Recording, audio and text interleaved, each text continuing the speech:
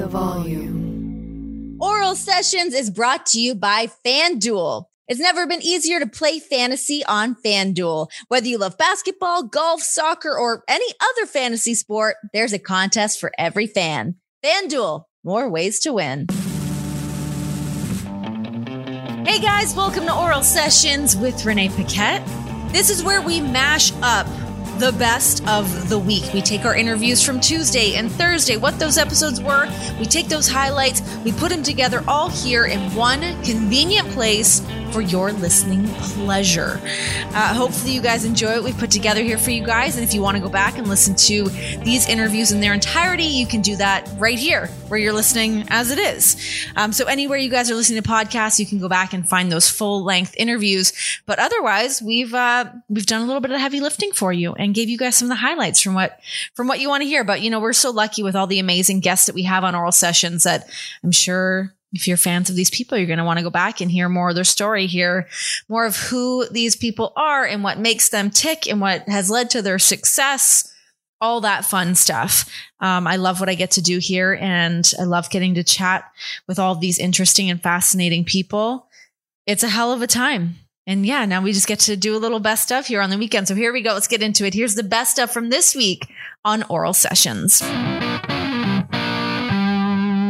You and I only got to work together for a brief period of time, but when you came back and you were in WWE and you guys were doing the angle with Mike and they're calling him Mike Kanellis and doing the pregnancy angle and all of that, I mean, you really took that situation and made the most of it. What is like your recollection of that storyline that they had you guys doing? Paul Heyman was the one that started the storyline with us. And I always trusted him and I trusted vision. And unfortunately, for whatever reason, it got cut short. But I knew that if it was able to grow and to last, we'd really able to run with it. I wanted that payoff for Mike at the end. Unfortunately, he didn't get it. What was that payoff supposed to be? Him turning on me at the very end and becoming this big baby face. To have that babyface run and to talk about his addiction struggles and coming back from addiction. And then I would come back from my maternity leave and then we could have that face to face at the end of all of that. But he was supposed to turn on me and the royal bitch I was at the time.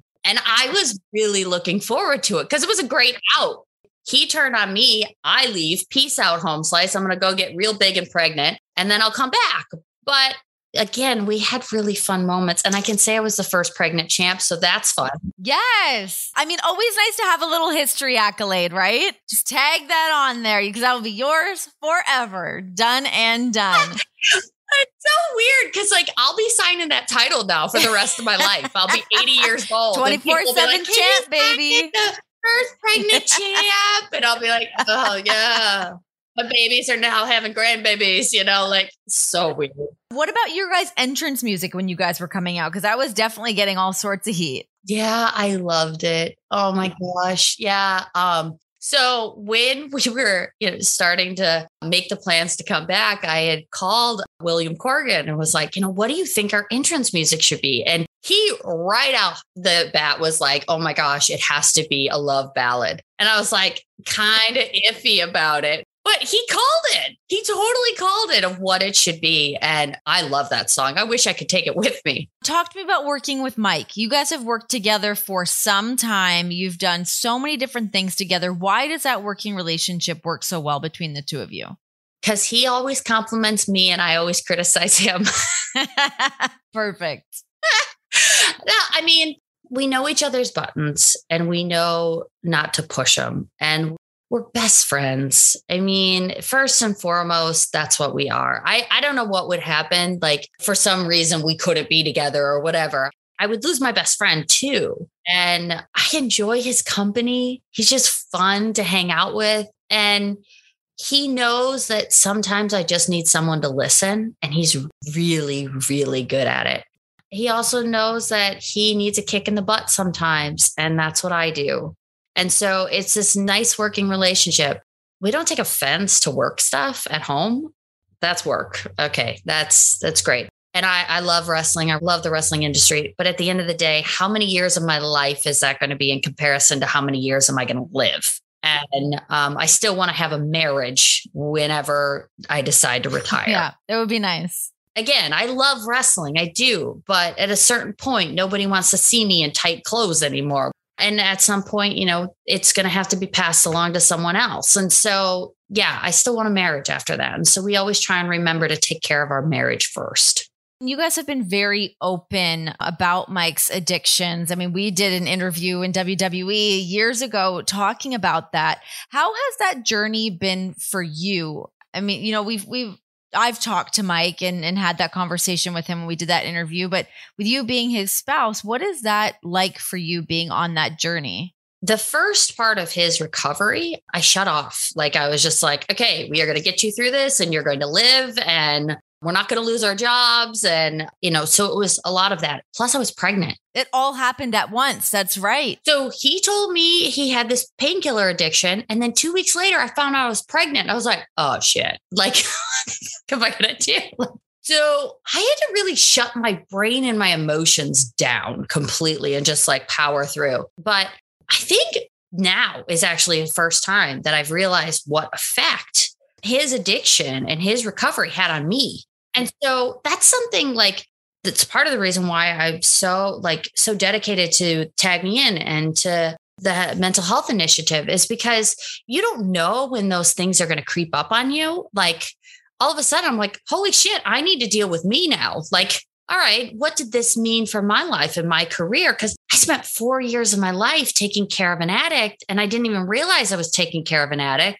And those are some of, the best years of my life, as people like to say. I don't think that they were, but, I was early 30s at that point. And then it was like baby and then baby. And I didn't really think about me. And so now I am. And it's weird how that hits you. Yeah, I bet. I mean, like you said, for it to come in waves like that, because I feel like as the woman as well, and I'm just kind of putting on like my own hat if I were in a situation like this, but like we can be very like, let's take care of everybody else except for me. I will put my head down and we're going to just get through this any way that we can.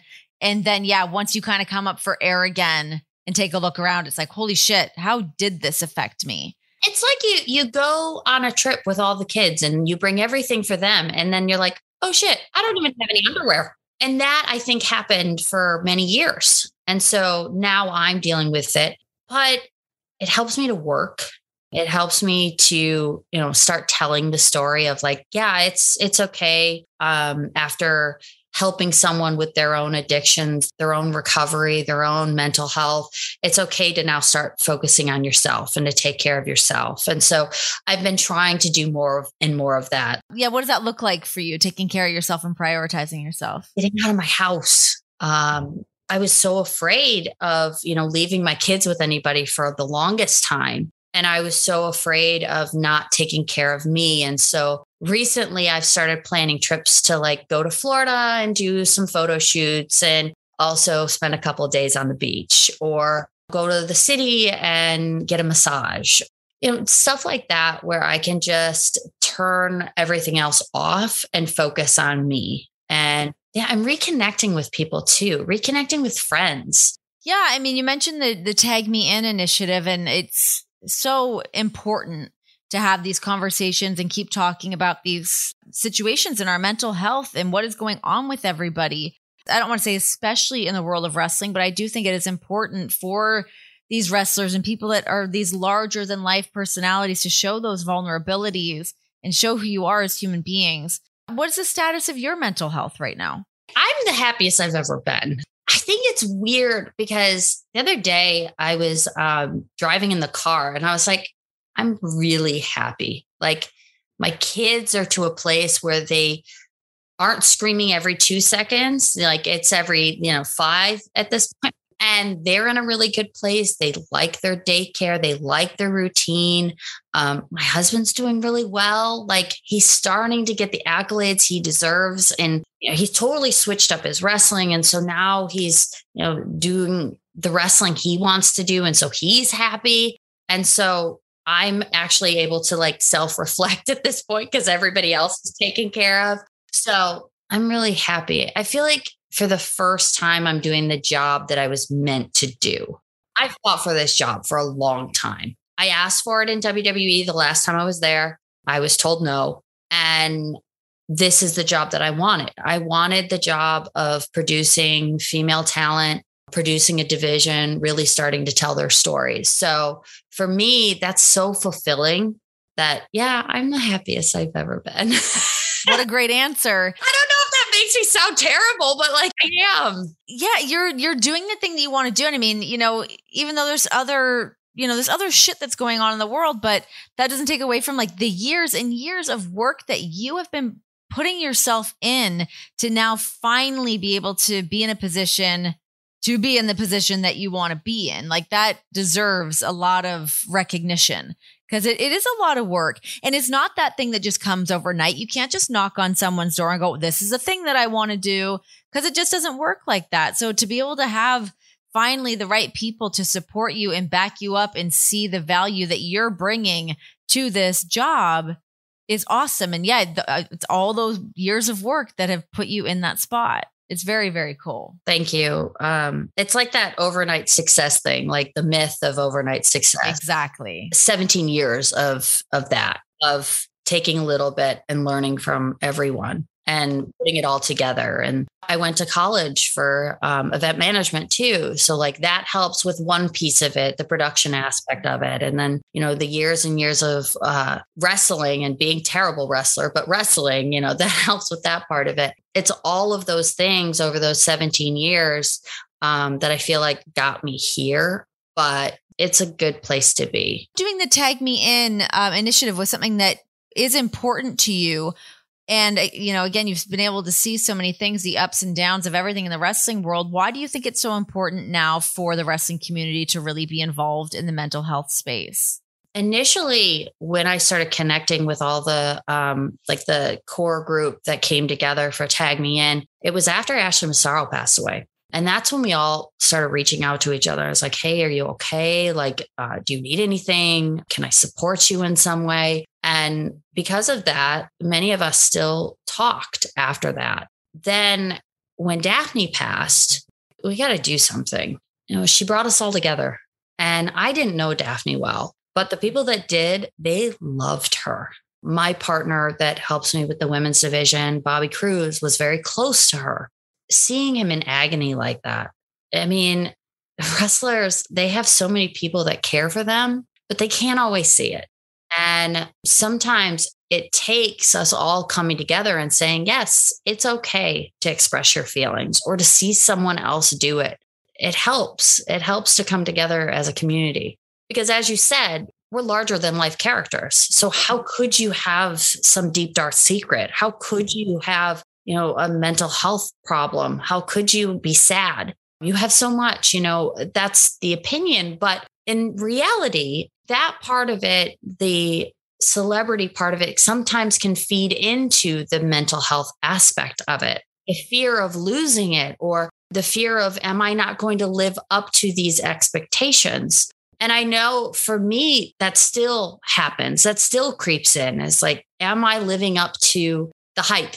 To see other people talking about it. I know for me, just seeing Chris Jericho talk about it, someone like that, I grew up watching, it affected me in a real way. So that's why it's so important to me. And that's why I think it's so important to the wrestling community, not just the wrestlers, but the fans that watch too, because maybe this will open it up to them to start talking about it. I hope that this continues to grow. I hope that we can do more for people that have mental health issues. Yeah, me too. Absolutely. I'm happy that the conversation has at least, not that it's just started, but that it's more out there, making it more of a prevalent conversation.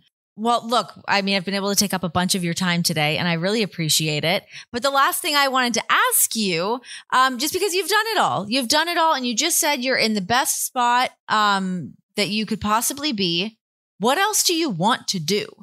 What else is on your bucket list? I feel like you are a person that has a vision and you've got ideas for things that you want to do. What else is left on there? We're talking consistently about unity in the wrestling industry right now. And we've seen so much crossover between different companies. And we've seen, that everybody is friendly and everybody does want to work together. I'd like to see more of that. And I'd like to see a show that was based on that. And I don't know how it gets done, but I know. You just call it the forbidden door. See what happens.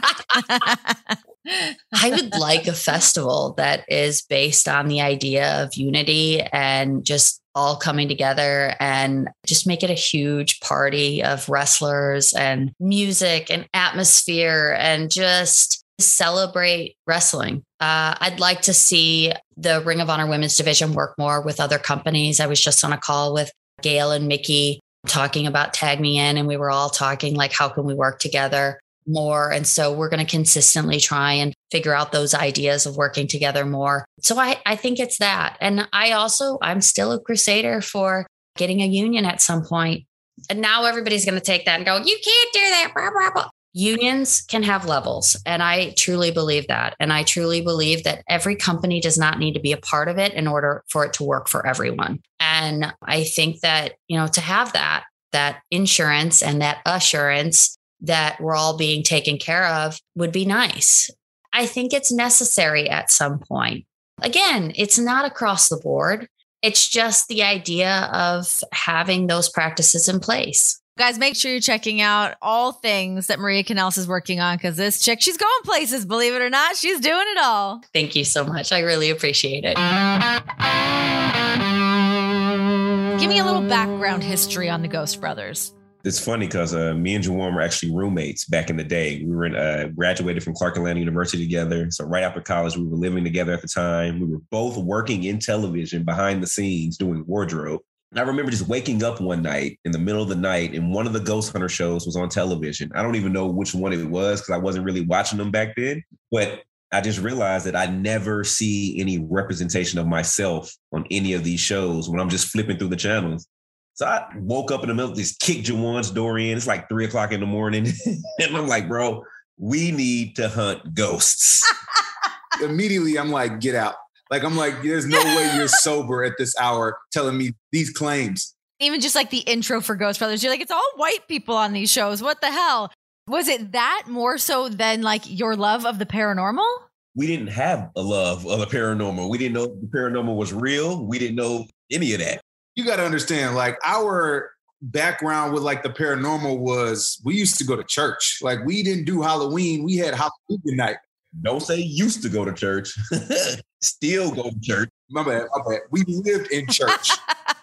Marcus will tell you, like, the only ghost we dealt with was the Holy Ghost. You know what I mean? Like, so that was our intro to paranormal. Like, that was our whole thing for spirituality.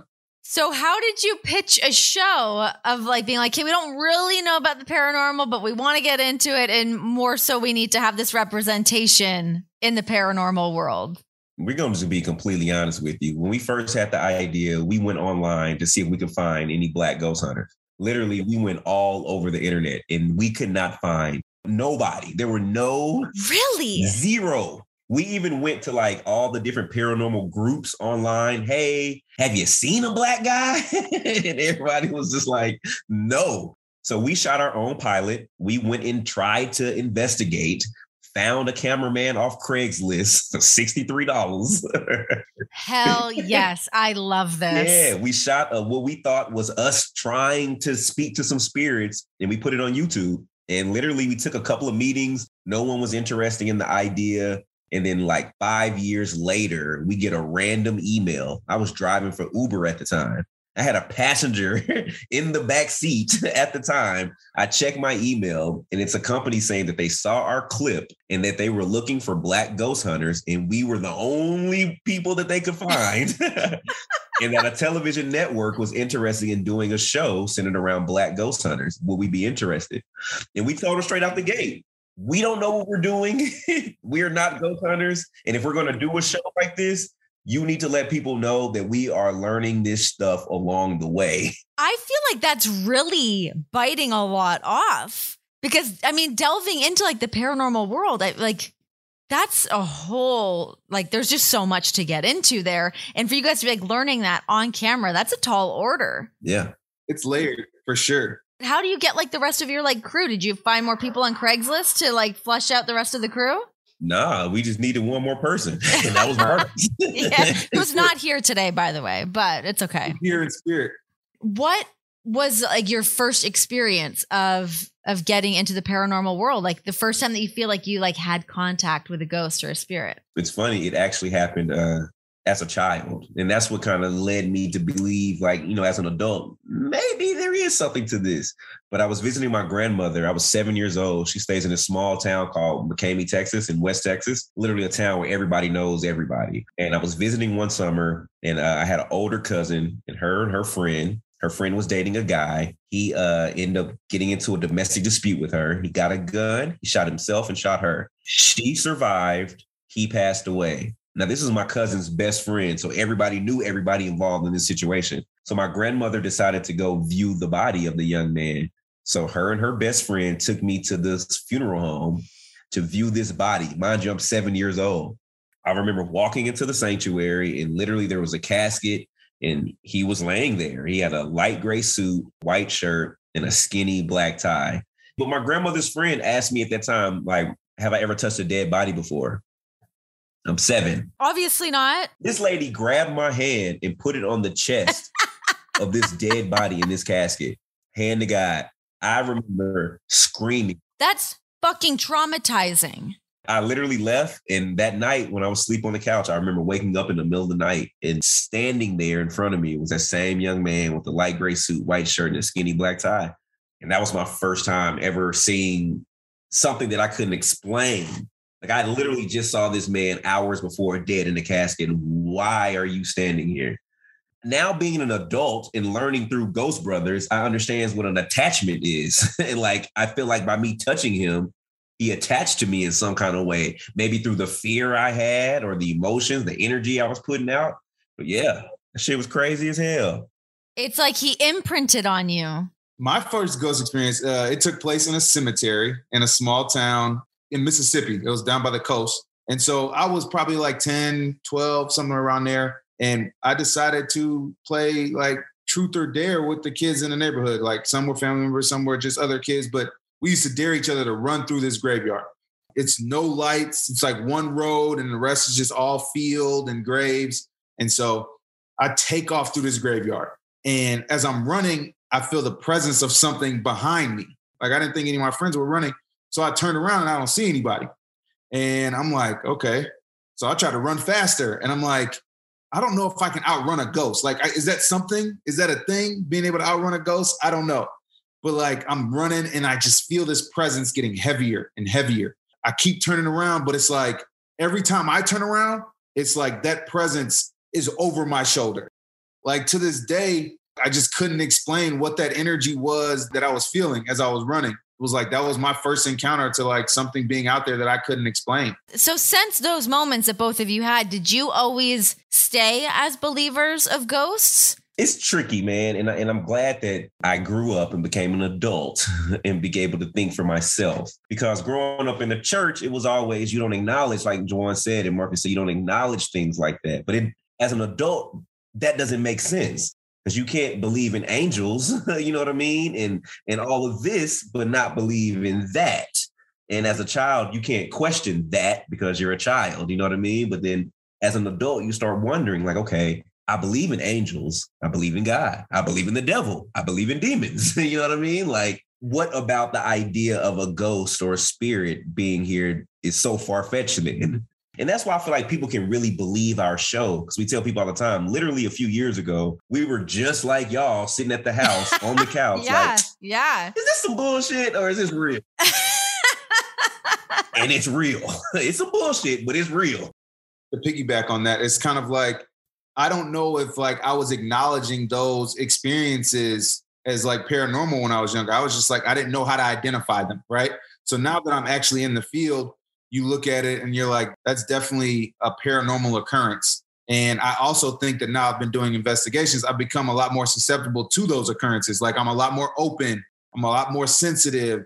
Like, I think that like you kind of start adopting this empathic ability, if you will, the more and more that you kind of involve yourself with it. Oh, God, that stresses me out. Once you turn it on, you really can't turn it off. It's so true. And the reason why I say that is because I'm about to move. I've been talking about this on the podcast, but I'm about to move to Cincinnati to a very old house.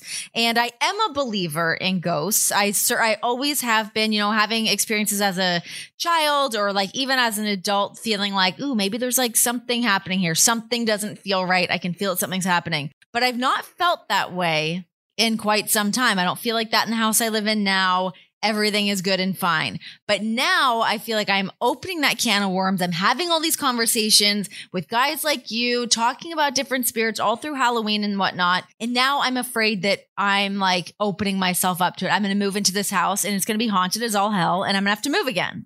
Enlighten me on this, because all I can think to do is walk around with some sage and hope for the best. What do you suggest to do? It's a great start. I'm gonna be honest. It sounds like a great start. That, or like, do I have to have like a priest come to the house or some father and holy water the place? What do you do? Man, I tell people all the time, you got to just pray. You got to know prayer sounds like, what? But listen, we pray before we go into any location, before we come out of any location. We make sure we tell any spirits to stay and let them know they're not welcome to follow us. Have you ever had an experience where you thought that you did get followed? To answer your first question, I think you should just set your intentions. When you move in, I think that's one of those things where like you can really establish that boundary about like letting the spirit, like acknowledging yourself and this being your place, and like you don't want the spirits to be there and bother you in whatever sense. But have I ever had a spirit follow me? That's a touchy situation, because let Dalen tell it. Like there's a spirit that I encountered on one of our episodes in Jamaica. It was the Rose Hall episode, and I got into I guess you can call it an entanglement. That's a good way of putting it. I use myself as a human trigger object to try to make contact with the spirit of Annie. She was the witch that was haunting and owned the property of the Rose Hall. And in that, I made contact with her servant that was a slave named Taiku, who she used to have interactions with. Ever since then, strange things started happening around my place, or my old place. I've moved since then. And one of those things was I loaned out a tuxedo to a friend of mine, and they told me that the tuxedo was haunted. They were like, yo, I need you to come take this tux, because like ever since I've had it, things in my home have started acting weird. I'm like, what do you mean things in your home start acting weird? Like lights are turning on and doors are shutting. And I think it's your tux. I think your tux is haunted. You got to get it out of here. I was like, oh, all right. That was the first time I ever heard that. And then another thing that happened was I came home one day and my patio door was shattered from the inside, and I stay on the 5th floor.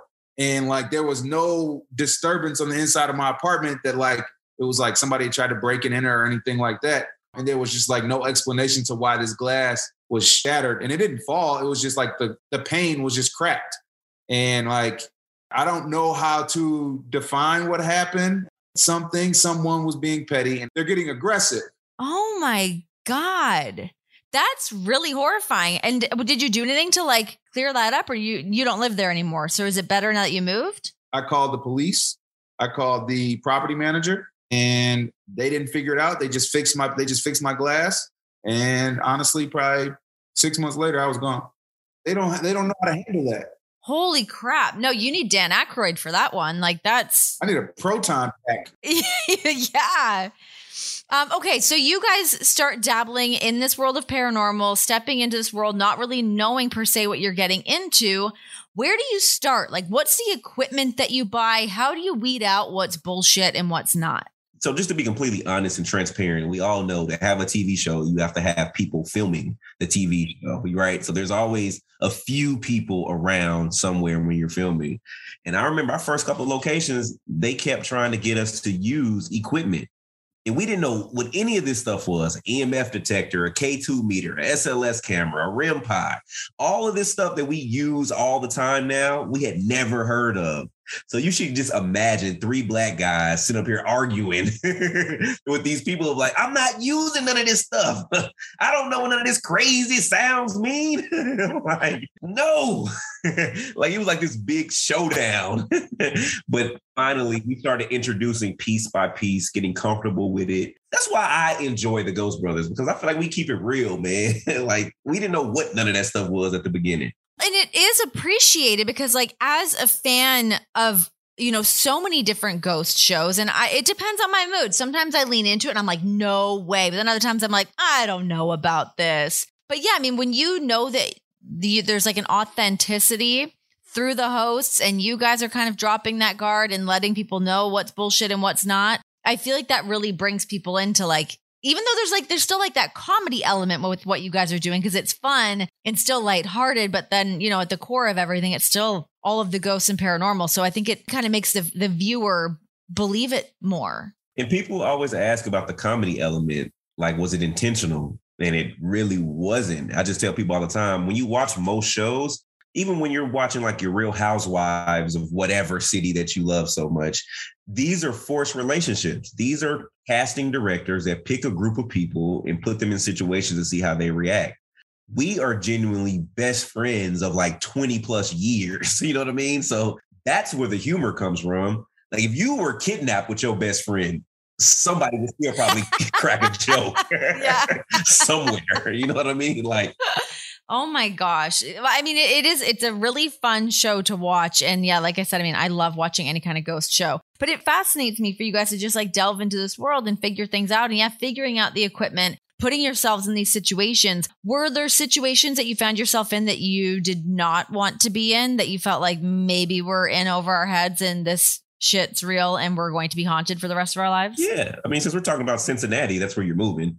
That's probably one of the craziest places we've ever been is the House of Wheels. No! Yeah. That wasn't Cincinnati, though. That was Cleveland. Oh, good. Cleveland's 4 hours away. Screw Cleveland. Y'all are like neighbors. Ish, yeah. Y'all are close. They're close. Definitely experienced some tension at the House of Wheels. That was the first episode where we all didn't go in for the initial investigation just because the energy surrounding that place, Marcus didn't want to take part in. So to give you some backstory, we're talking about the House of Wheels. It was built as a Masonic lodge to harness all energy that came in and out. So like it's built with like dome-like features to kind of cultivate that energy. Then it was transitioned to Cleveland's largest funeral home during the civil rights time. And then now it's owned and operated by the leader of the Satanic movement. He has the largest collection of like Antichrist artifacts and artwork. It's like the leader of the Satanic Church. That shit's in Cleveland? It's in Cleveland. That's next to Cincinnati. Thanks, guys. It's about 4 hours. But that was probably the craziest location, scariest, frightening, most like unprepared location we've ever encountered. Okay, what do you guys have coming up? What can we look forward to with more Ghost Brothers? Where are we going? What are we doing? What are the haunts? What are the spots? We got a new season of Fright Club coming. We have our podcast that's airing right now every Thursday, Urban Legends with the Ghost Brothers. It can be found on Spotify, Apple, wherever you listen to podcasts at, you can get Urban Legends with the Ghost Brothers. All of our shows and new shows will be airing on Discovery Plus, so that's coming. Discovery Plus is my new favorite spot, man. They've got it all. I love Discovery Plus. I'm obsessed. You can actually binge watch all of our shows on Discovery Plus right now. So you can catch Ghost Brothers first season, Ghost Brothers second season. You can catch Ghost Brothers Haunted House Guests. You can catch the Fright Club. You can catch Ghost Brothers Lights Out. And then now you have the ability to hear us on our new podcast with Urban Legends. Okay, so when I move, if my house is haunted, can you guys come over? Of course. And we will bring you pancakes. Did we tell you that we're actually launching our own pancake and waffle line in the next couple of weeks? Tell me about it. It's called the Bros Gourmet, and we have a holiday pumpkin spice pancake and waffle mix that is launching in like 2 weeks. Let's go. People always ask, like, how did y'all get into like pancakes and waffles? Like literally, we've been all over this country investigating. And every time we get out on an investigation, it's always like 4, 5, 6 o'clock in the morning. So we always go get breakfast. So we've had pancakes and waffles literally every state that you can think of. Ooh, what's number one for you guys when you know you're somewhere and there's, whether it's a chain or like a mom pop spot, where's your place you go? I'm ashamed to tell you my favorite, Go ahead. the Waffle House. And it's only because I live in Atlanta and the Waffle House is like a staple. Have you ever been to the Waffle? Are you familiar with the Waffle House? Yeah, I've actually, I mean, I say that as if like, yes, of course I know. I'm from Canada. So I have had Waffle House. So I mean, Y'all got like Huddle House. Which one? You got Huddle House? Y'all don't have Waffle House. What y'all got? Oh, I can't even think of the name. I've not lived in Canada in a while, and now I've not even been to this restaurant for so long. So I'm drawing a blank on it. But don't worry. We're going to open up a Great. Rose Gourmet I in love Canada. it. We're going to service all of your waffle and pancake needs. Hell yeah. I like that you guys are just like dabbling in all of these things. You're like, I'm going to get into ghosts. I'm going to get into the pancake business. Hell yeah. Okay, great. Well, I mean, I have a cookbook, so I also like to throw down in the kitchen. So maybe we can do a little collab. We'll put some things together. We'll conjure up some spirits and call it a day. We will. I love it. We could do a brunch episode where we're doing some little pancakes and waffles with some spirits. Yes, mimosas and ghouls. I'm in. I love that. All right, guys, thank you so much for joining me. It's been a lot of fun getting to pick your brain and looking forward to the launch of your pancakes and waffles and all things to do with the Ghost Brothers. For sure. Thank you. Thank you guys so much for hanging out with me on this special edition of the Best of for Oral Sessions. We just mash up the best from the week, let you guys get the little highlights. You can go back and listen to the full-length episodes should you choose to do so. I highly recommend it because there's some good stuff in there. It's really hard to cut these down because these chats can be so great. We really do have the best guests come on here and hang out, and I love being able to do that here on the show. So hopefully you guys enjoyed it. You can go back and listen to more of the episodes. You can also watch these interviews on our YouTube page. You can just search Renee Paquette, search for The Volume Network, and you'll be able to find all the things. We've got the short clips. We've got the full-length interviews. Find them all in there. Like, subscribe, share, turn on the notifications, all that good stuff. We'll see you guys next time on Oral Sessions.